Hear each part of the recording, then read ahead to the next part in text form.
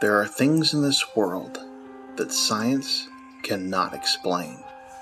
Entities and forces that defy human comprehension. There are relics that can turn even skeptics into believers. Pieces of a puzzle with apocalyptic implications. These items are stored in a once secure location. Watched over and studied by scholarly defenders. Mystery fills the air. And terror stalks the halls in the Scarab Archives.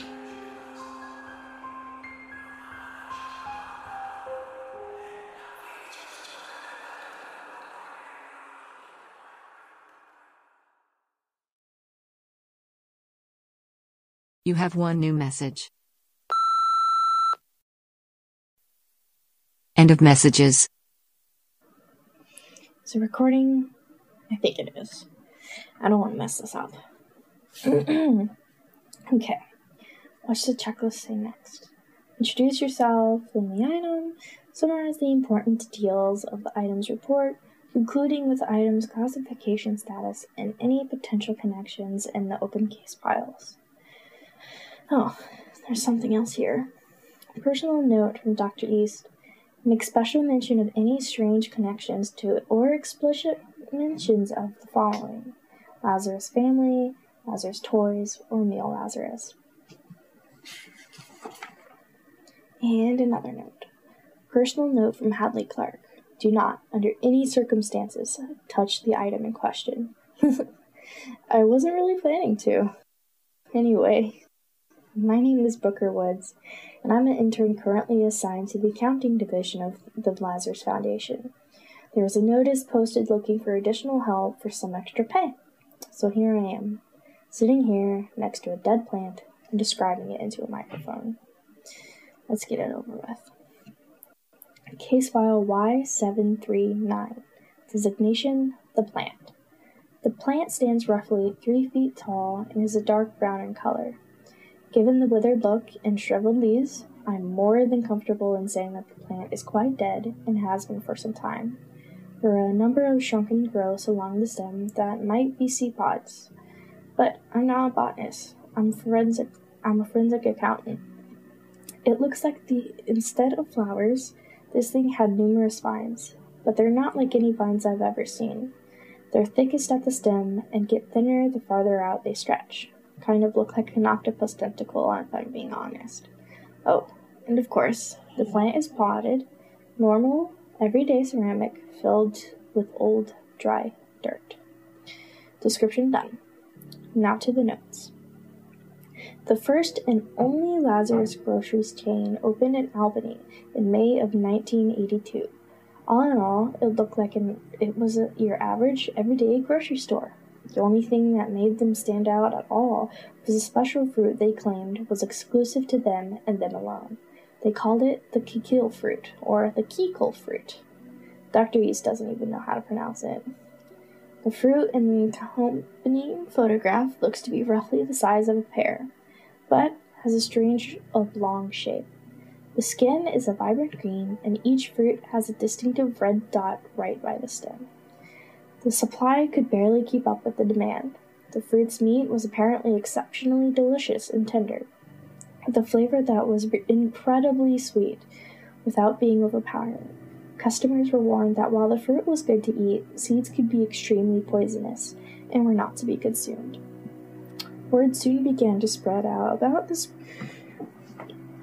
rare delicious fruit, and like most of the other businesses bearing the name Lazarus, the money came rolling in. Then, just as suddenly, it dried up. The store was barely open a month before it closed and was converted into another branch of a popular local chain. There was some clamor of the kikil fruit, but when it became clear that no other store would, or could, by way of the patent the Lazarus Company seems to have on everything, carry the fruit, it soon passed from popular memory. Still, those few who had tasted the fruit continued to pine for it. Some became too obsessed with it, apparently. For months after the closing of Lazarus Groceries, there were reports of people being taken to the hospital and even dying from self-induced starvation. They would claim that no other food could sustain them once they tasted the kikil fruit. For a time, those who had held onto the seeds of the fruit would sell them for high prices to those hoping to grow their own kikil fruit. But the seeds refused to grow once placed in the soil. Of course, there was no kikil fruit tree. All the fruit came from this plant right in front of me. According to these notes, Vladimir Lazarus purchased the plant from an exotic plant collector based out of the Amazon rainforest. He told the man that he wanted a fruit that no one else had, something that would give him an edge over a perceived competition. The collector sent him this plant, which he called the Yukikikil. Man, I hope I'm pronouncing that right. The Yukikikil was rare, even for the Amazon. According to the collector, it only grew in a small valley deep in the jungle, and he was the only one able to procure that one. He sent Vladimir a detailed set of instructions, which, of course, have all been redacted. When the fruit became such a hot seller, Vladimir requested more, but was never able to contact the collector again. Apparently, he wasn't able to get the seeds to grow either. Following the store's closure, which coincidentally occurred around the same time that a young lady working as an assistant manager apparently vanished without a trace, the plant was relocated to the personal residence of Vladimir Lazarus until it was moved into the Scarab archives shortly after they were found it. No idea why Mr. Lazarus let the plant die or chose to hold onto its husk once it did. The plant is classified as non-dangerous and shows no connection to any of the open case files. Well, that wasn't so hard. Now, how do I stop this? Wait, there's another set of notes here, tucked away under the other ones. What is this? Personal notes from Dr. Monica Howard, Deputy Director of Lazarus Foundation's Records Division. In regard to case file Y739. I've just been informed that my access to the Scarab archives has been terminated. Apparently, they didn't like my contacting the mother of the assistant manager who vanished.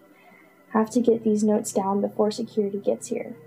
Hopefully, the next person who reads these will have a better grasp of what this thing actually is. The woman I talked to claims that her daughter called the night she disappeared, screaming and babbling about fruit. She believes that her daughter saw something she wasn't supposed to, and I'm inclined to agree. While I don't want to believe that Mr. Lazarus had anything to do with her death, the timeline of events doesn't do him any favors. Especially since he knew exactly what the plant was when he bought it.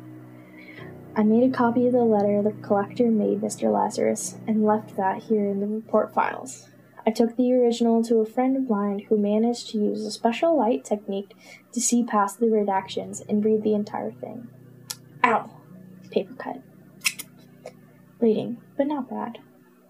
Well, I can keep going. Or was I? The words Yukikikil are Mayan in origin. They translate literally to drink blood. The plant isn't a plant at all. It's some kind of lower organism, a very simple and rudimentary animal. The seeds are actually eggs. The fruit is so sweet because it contains a powerful chemical that basically rewires the brain to only consume the fruit so that the eggs can eventually be eaten. Yukikikil doesn't grow in soil. It doesn't need the sun or water to live. It gets all its nutrient from the body fluids of other living things? Body, plasma, even saliva. Ugh. It drinks it all. Once a seed is ingested, the eggs take root into the very one that ate them. That's where the plant comes from. I guess that's why they say the seeds were poisonous. The letter told Mr. Lazarus all of this, and yet he continued selling the fruit. And here's the worst part. The plant can only produce fruit if it's being fed. My next step was to research missing homeless from the time. But I guess that's not going to happen. What drove Mr. Lazarus to do this? It couldn't have been simple greed, could it? Was creating an army of loyal shoppers routinely feeding people to a ravenous plant? I can hear the security coming. One last thing. The plant can't die. It ends there. This is way over my pay grade. I better call Dr. East and... Wait, what was that? Oh my god. Are those vines moving? Get off of me. Let go. No. Stop touching my hand. My finger. Stop.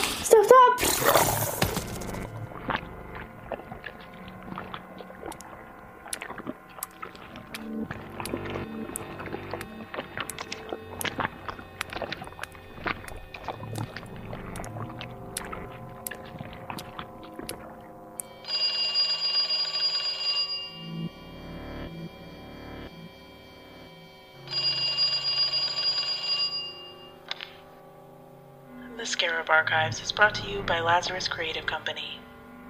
The show is written by Thomas Crane, assembled by Megan Camp, and this week's episode features the voice talents of Katie Thomas.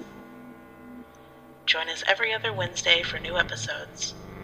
And thank you for listening.